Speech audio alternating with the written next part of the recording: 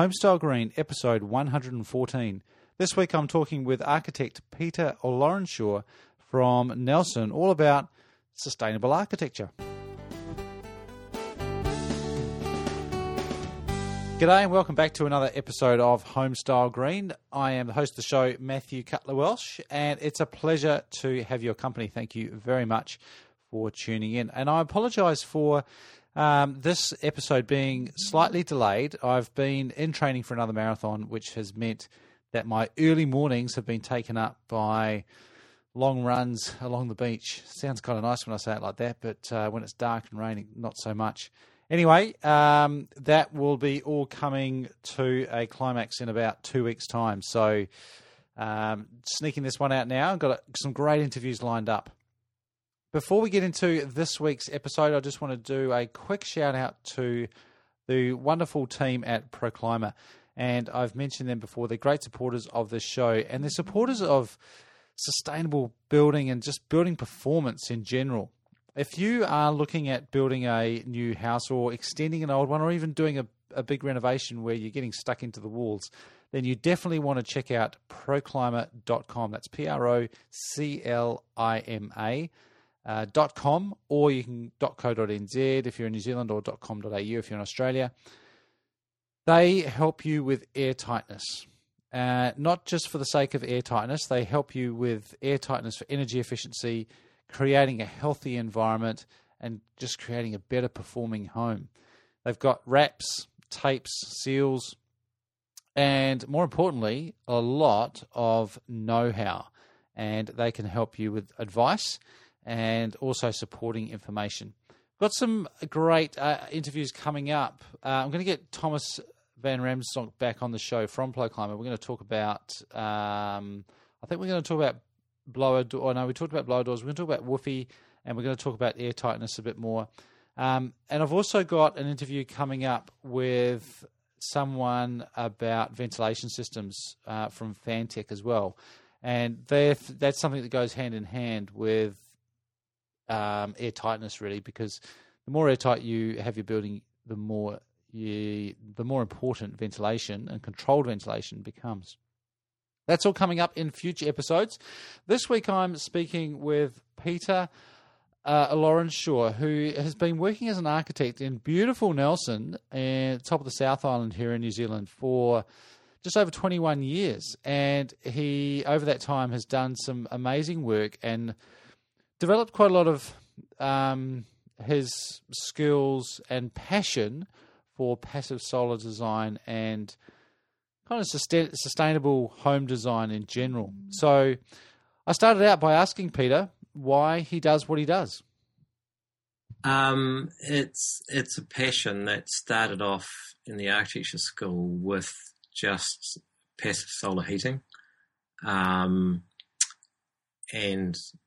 that really switched the light on for me that, hey, you could actually heat and cool a house with no outside energy or minimal outside energy, just with designing the house better, really, using the fabric of the house and the natural energies that are there. Mm-hmm.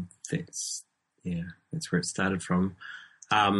Since then, it's broadened into the wider eco housing thing with non-toxic materials and grey water systems and composting toilets and independent power systems and nice, those things. Yep. Was there a particular person or an incident that you remember that turned that light on for you?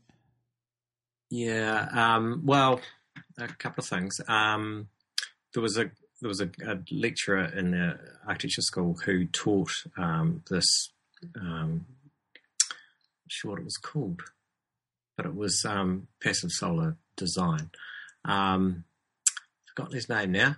He's long dead, but he was great. But practically, what really did it for me is that I was working on a farm in Western Australia during a university holiday, and the farm had a relatively new house for the homestead. That was a typical Australian brick and tile house that was very poorly designed for the sun, with the kitchen facing west and all sorts of disasters. And, it wasn't very comfortable to be in, but, it was a house. But also on the property, they had an old house that they'd abandoned, the original house. And one time I was over that way with the ute going around the sheep, and I popped in to have a look at this old adobe house it was, and it had a corrugated iron extension on one end. And the air temperature outside must have been approaching 40 degrees. Yeah. And under the corrugated iron extension, it was even hotter. Yeah. But then I walked into the adobe part of the old house, and it was like walking into an air-conditioned space. Yeah. And that was just blew me away, Here was this house that abandoned, but thermally was infinitely better than what they were living in now. Yeah, wow. House. Yeah.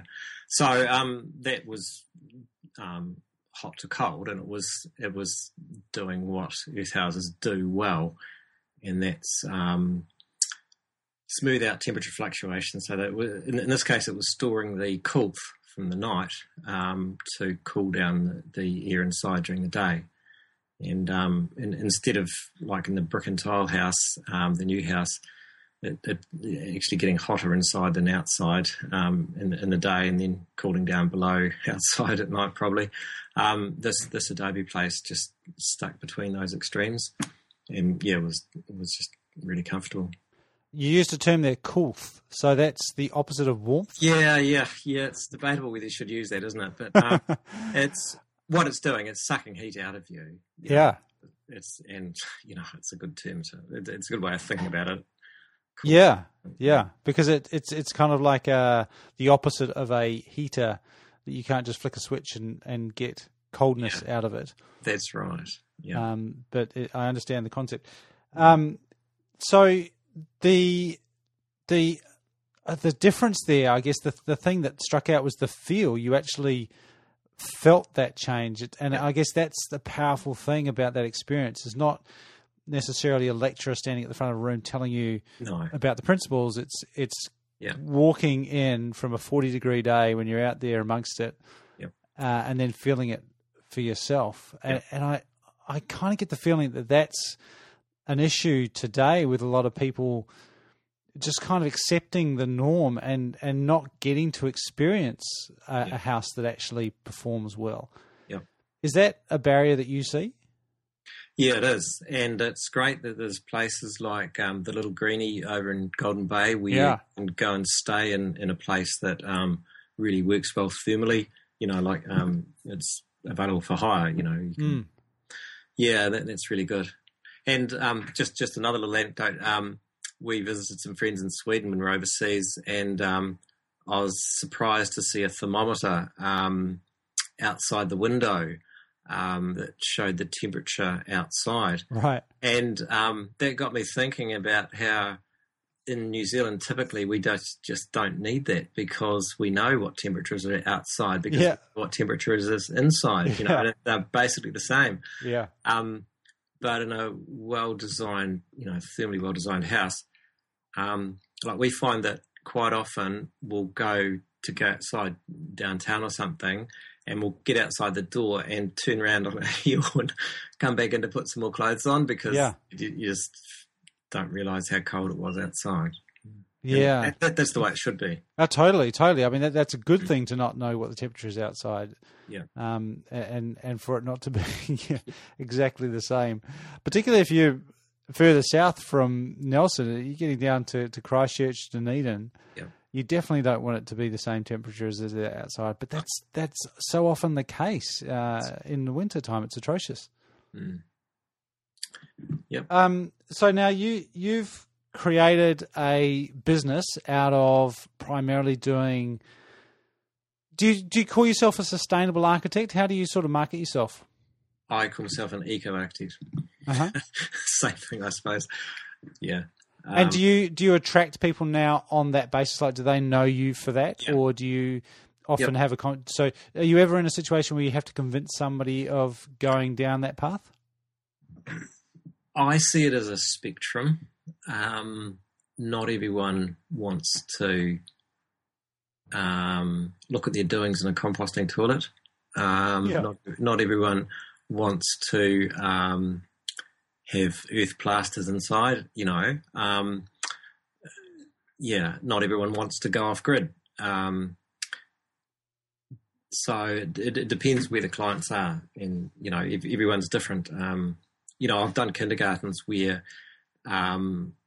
it was just a really well insulated envelope that was well orientated to the sun and didn't overheat in summer and stuff, and they got all this additional stuff that they didn't really realise they were getting.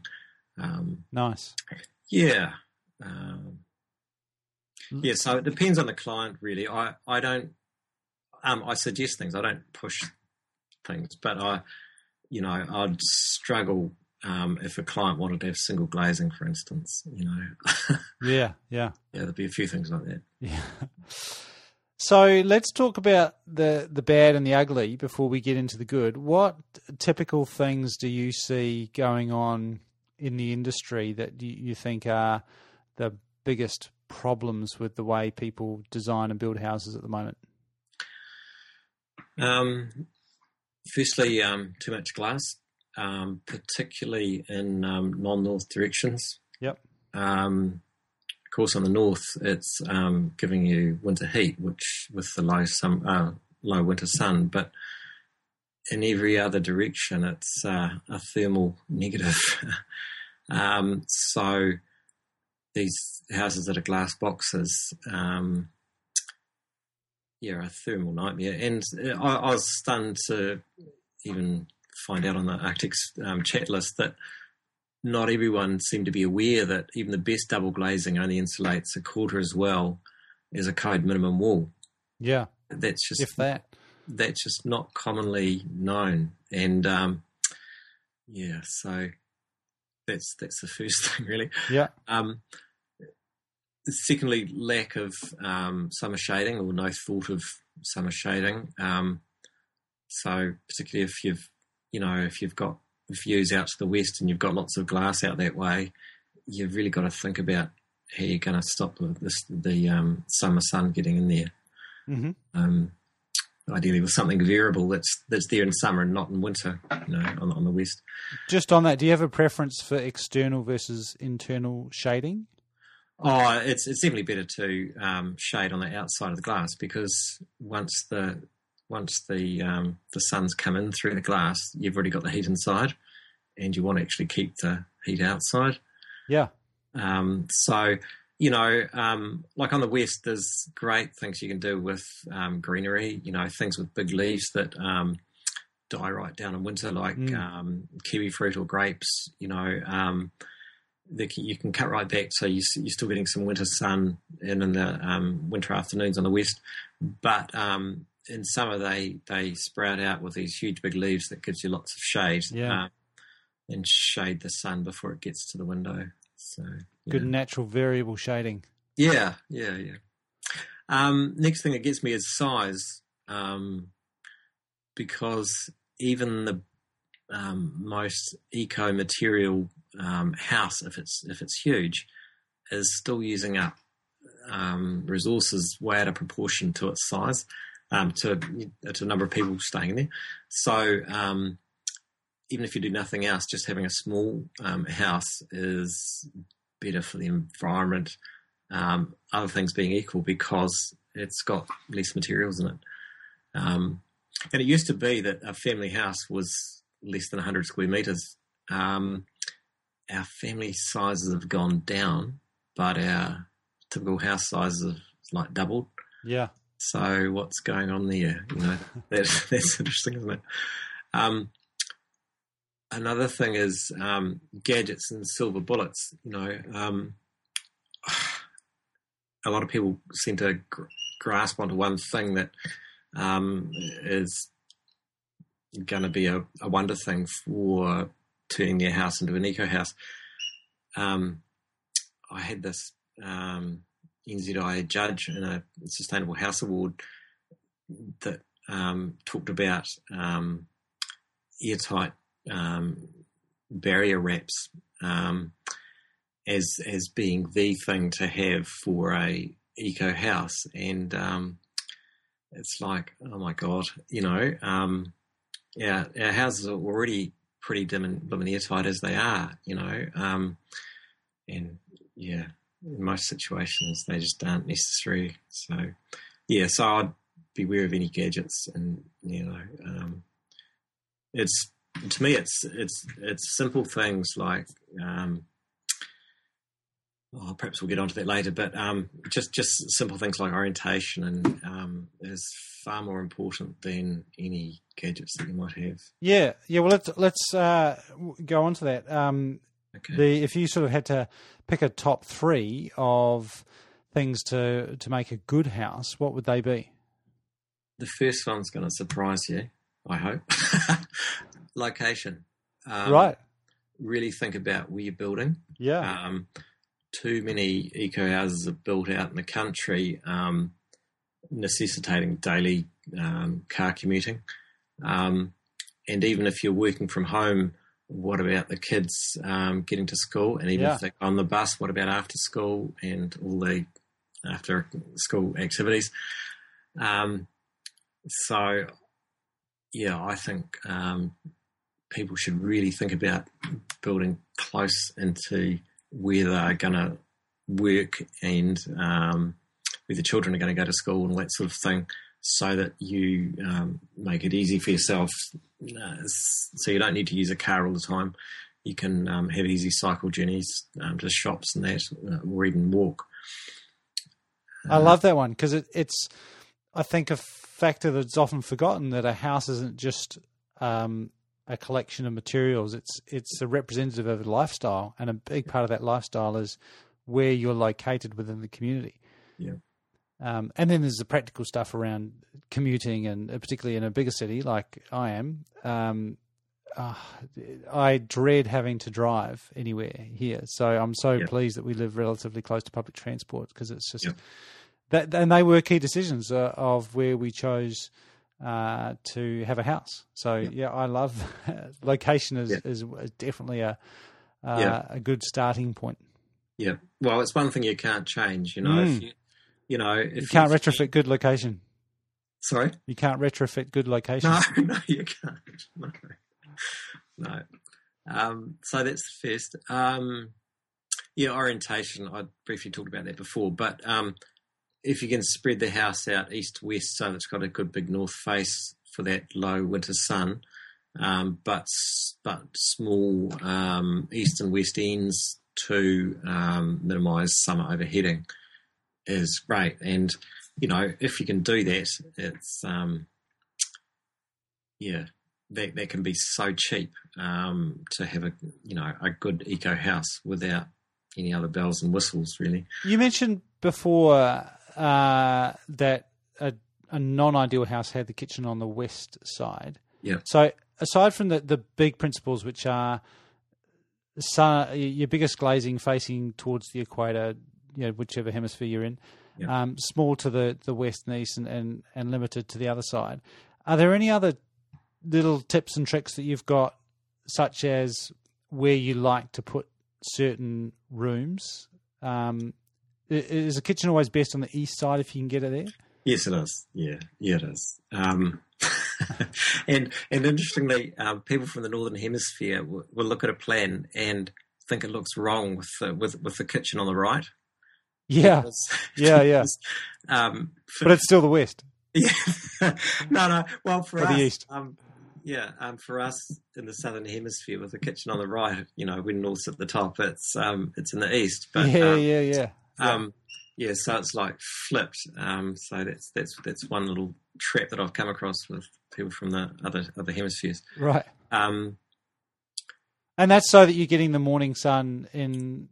Yeah, and into the kitchen when you're just starting the day, and it's good to sort of wake up with the sun and all that sort of thing. But just as importantly, you don't want to be slaving over a hot stove with the hot sun beating into your face as well. Yeah. In Australia and places, they actually recommend putting like the garage on the west, as a buffer, and so that's something to I'm not saying we should always do that at all, but that's the extent that in really hot climates they think about that. And then you tend to get the bedrooms to the back, to the south side as well? No. No? I think all habitable rooms should have a sunny face. Mm-hmm. So,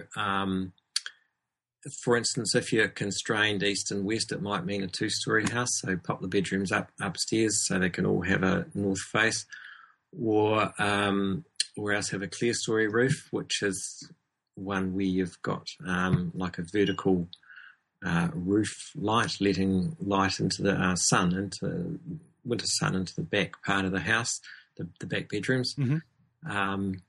So I don't think you should have any back bedrooms, actually, because even if you have them warm, there's something psychologically rewarding having winter sun streaming into your space. Yeah. You can't really get away from that. So I would encourage people to go and look on your website and have a look at the images of the kindergarten that you mentioned before. yes, And that's a really nice example of getting natural light into the back of that. It's a big space. And yes, it is. There's Yeah, and daylight hitting the ground.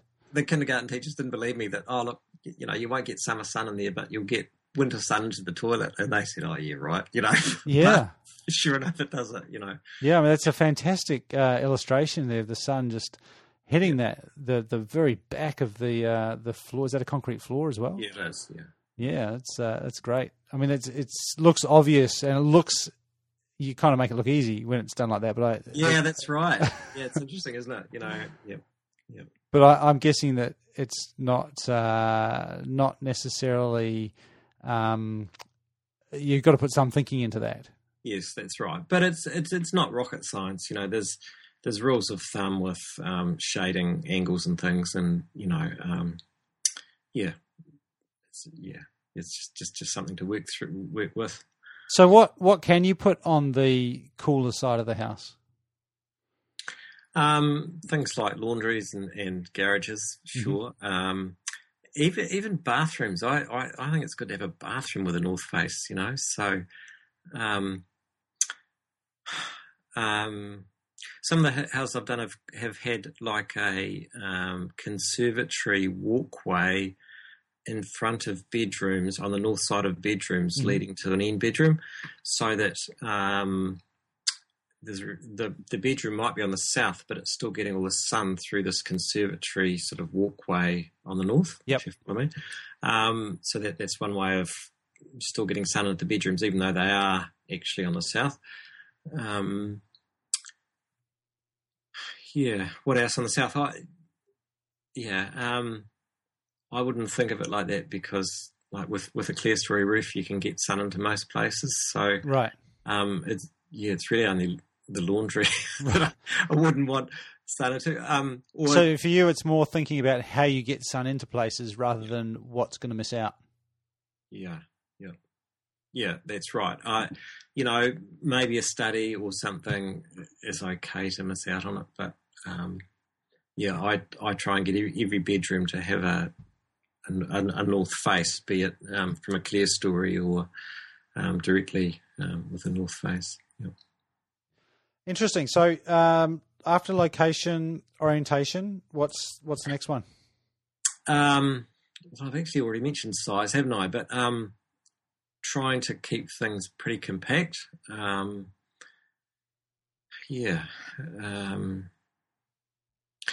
quite interested in these tiny houses that people are doing on, like they're effectively caravans, aren't they, or house trucks, and you basically have to design them like a ship, really, make use of all the space. But that just shows you what you can really do with careful planning, particularly in a New Zealand climate where a lot of the time you can actually get outside, or you can put the kids outside under a veranda or something.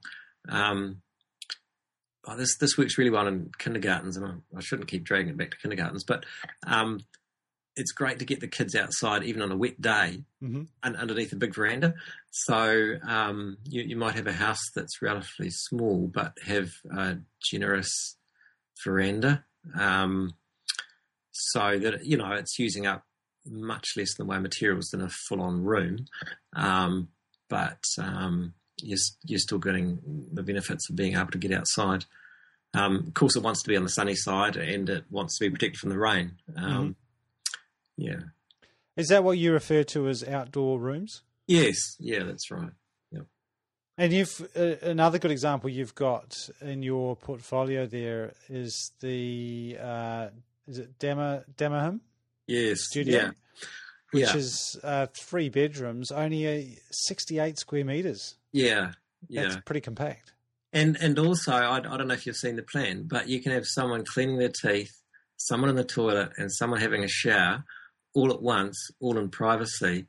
Like, how's that? That's impressive. All in that sort of small space. So Yeah. just with careful planning, Nice. And what the there's a price tag on that one, 150,000. Is that the construction cost for that design? Yeah. That's very impressive. Mm. Yeah. Anything else for main tips for good design? You got location, orientation, and size. Well, there's some.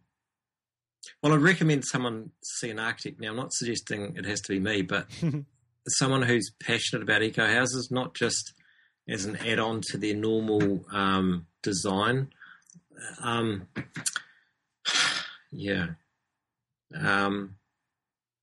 think it's worth spending a bit of money on the design rather than like going to a housing company or something and getting them to come up with something. Yeah. Now, just on that, you put your prices on your website, which I find very refreshing because a lot of people don't even mention it, or they kind of almost try and cover it up. But you're pretty open about your hourly rate and your percentage of building cost. What made you decide to do that? Partly because I don't like talking about money. Right. Nice. Yeah. Just So hit it head on. Yeah, that's right. And so it's all cut and dried. It's all out there. There are some situations where I'd have to adjust it from that, but I found it better to have some rates that are standard like that, and on one job you'll lose out a bit. I remember working out I was working for something like $15 an hour in one job, but then another one was 103. So it swings and roundabouts. And and so you do the full service and anything in between, but you can basically go from helping someone find a site, drawing out some hand sketches, right through to. Do you do project management as well of the construction? Right. Yeah. So it's anything that they actually want, and they can get off at any stage too. It might be that we just start off with a sketch plan, and that's as far as it goes, or they like the sketch plan and we go to develop design, and then they like that and we carry on, and then they decide, oh heck, I can't be bothered finding a builder and all that hassle. You put it out to tender, and you find the builder and have all the progress payments going through you, and It just depends on the clients, what they want. Yeah. Now, I've got to ask you about composting toilets because you've brought it up a couple of times. Yep. How many have you done? 3 anyway. I think it's only 3. Right. So they're not that prevalent. No, they're not. But are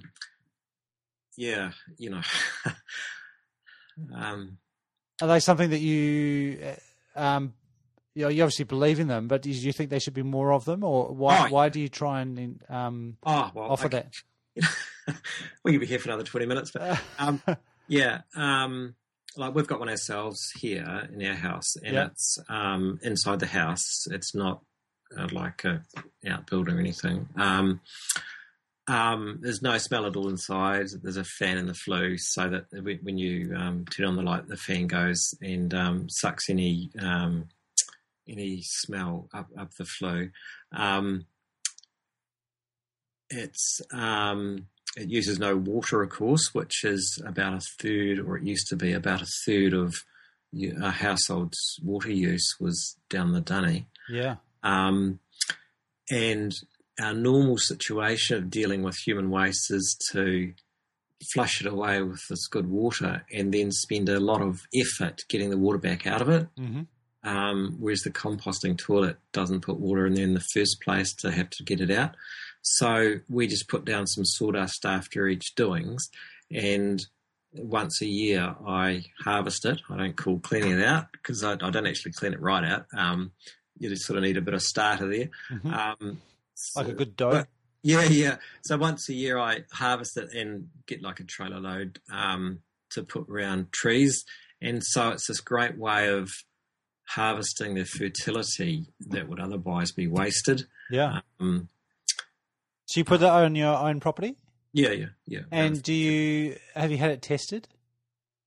No, for no. pathogens When it comes out the other end, it looks just like aged sawdust. There's no identifiable anything that could be construed as bodily waste or toilet paper or anything. The only thing is if I won't say, but sometimes women put down some products that contain plastic that they shouldn't. So that's the only thing that you ever find. So you find the plastic, but nothing else. Just the plastic, but nothing else. Yeah. And was it a problem? And there's no smell at all when you're harvesting it. You know? Right. Any problems with consenting and council? Yeah, that's interesting, isn't it? We wanted a composting toilet before we moved here, and we were overjoyed to find that we had a neighbour who already had a composting toilet in his house, with the grace of the council. But they made him sign up a thing that if ever a town sewer was put past his gate, he would have to connect up. Really? Yeah, but they didn't even, by the time we got to putting our consent in, they didn't even mention that. They just said, "Oh, a composting toilet, okay." And it was fine. So, right, because they'd seen it before. Yeah, they'd seen it before. Yeah, wow. So people should check out what they can do, because I think a lot of people just assume that it can't be done. No, heck no. But interestingly, I've just put in a submission for the long-term plan in Nelson, and one of the issues there is they're doing a development contribution remission for inner city housing to encourage inner city housing, but they're a bit worried about the infrastructure costs of additional people living closer in. Yeah. But these sorts of things like composting toilets that are not putting any load on the sewer, and not putting any load on the water supply, are a good way of allowing that, but allowing this more dense living, but without putting any extra load on the services. Yeah. Very good. Well, if people want to know more about that, they should get in touch with you, and you can point them in the right direction, give them some tips. Sure, but that's not all I do. Absolutely no, because you also have, like you mentioned, lots of other strings to your bow with regards to sustainability, like rainwater collection, independent power systems, just general site selection and design, sunshine that we've talked about. Yep. Are you doing more and more of the power system stuff now? There's almost no house I do now that doesn't have photovoltaics, or at least they're thinking about them. Yeah. Of course, the big change in the last year or so has been people saying, well, hang on, if I'm having PV, photovoltaics, why do I need to have a separate solar hot water system? Mm-hmm. And I've gradually come around to thinking that that's right, that just putting on a few more panels to cover the hot water heating, if you're going to put PVs on anyway, is a really simple way of having solar hot water heating. any surplus power can just be dumped in your hot water cylinder. It's a really good way of using it. Is that because of improvements in that technology? It's because of price coming down significantly in photovoltaics, and the cost of solar hot water hasn't come down or has stopped coming down, and it's quite a lot of plumbing involved to do solar hot water, whereas with the PV into a hot water cylinder, it's just a wire into the tank, into element. It's dead simple, and you're probably going to have that in the tank anyway. So it's almost a zero cost to add that onto your PV system. So is it pretty much all over for solar hot water?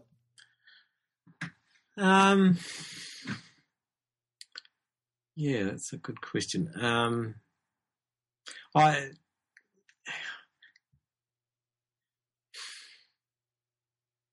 I think if you're going to heat hot water, you would need quite a lot more area with PVs than you would with a solar hot water panel. So if you've got a shortage of roof space, that would be one reason for still having a solar hot water system. Right. So it's still case by case, but PV's becoming more and more viable. And some people don't want to put in PV straight away, but they want to wire for it and be sort of solar ready. Yep. In that case, it's probably worthwhile putting in a solar hot water system as well. Yeah. Well, first, and then you can put the PV in later. Hey, we should start wrapping up. Where can people get in touch with you, Peter? If they Google Peter O Architect, pretty simple, really. Yep. Because my surname's a bit of a mouthful, I thought I'd just call myself Peter O. There's a bit of history in that. I was once in a class in primary school where there were 3 Peters. Yeah. And it was Peter C and Peter O. I can't remember the third one, but anyway, so Peter O. It's Peter O Architect, so it's pretty easy, isn't it? And do you work outside of Nelson? Yeah, I do. I try to keep it to Nelson, though. I'd prefer people source someone else local,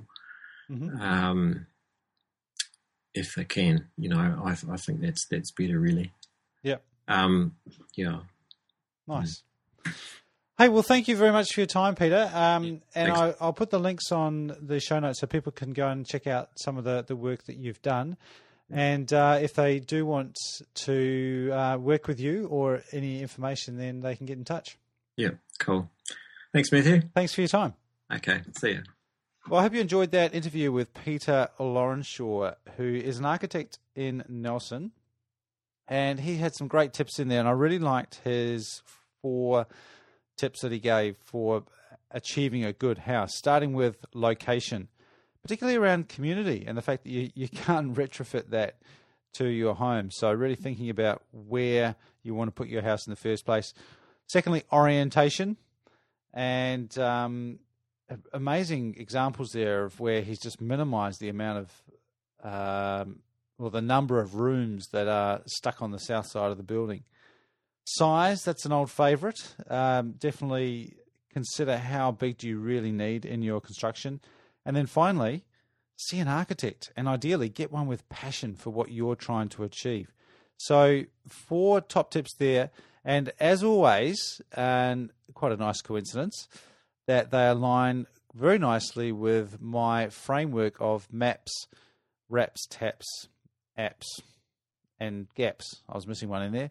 But looking at that map first and then wraps, taps, and gaps for the best performing house. If you've got no idea what I'm talking about there, head on over to homestylegreen.com and I've got some resources there about how to design a good home. And they're free. Hey, thanks for joining in this week. And if you enjoyed this episode, I'd really love it to get some feedback. You can email me, matthew@homestylegreen.com, or you can leave a note on Facebook. I'm also on Twitter @mcutlerwelsh. I'm on Instagram as well. So lots of places you can find me. I'd love to hear from you, and it would also be fantastic if you could leave us a review or a rating in iTunes and also on Stitcher Radio as well. Thanks so much for tuning in. I'll see you again next week on Homestyle Green. In the meantime, go make a better place to live.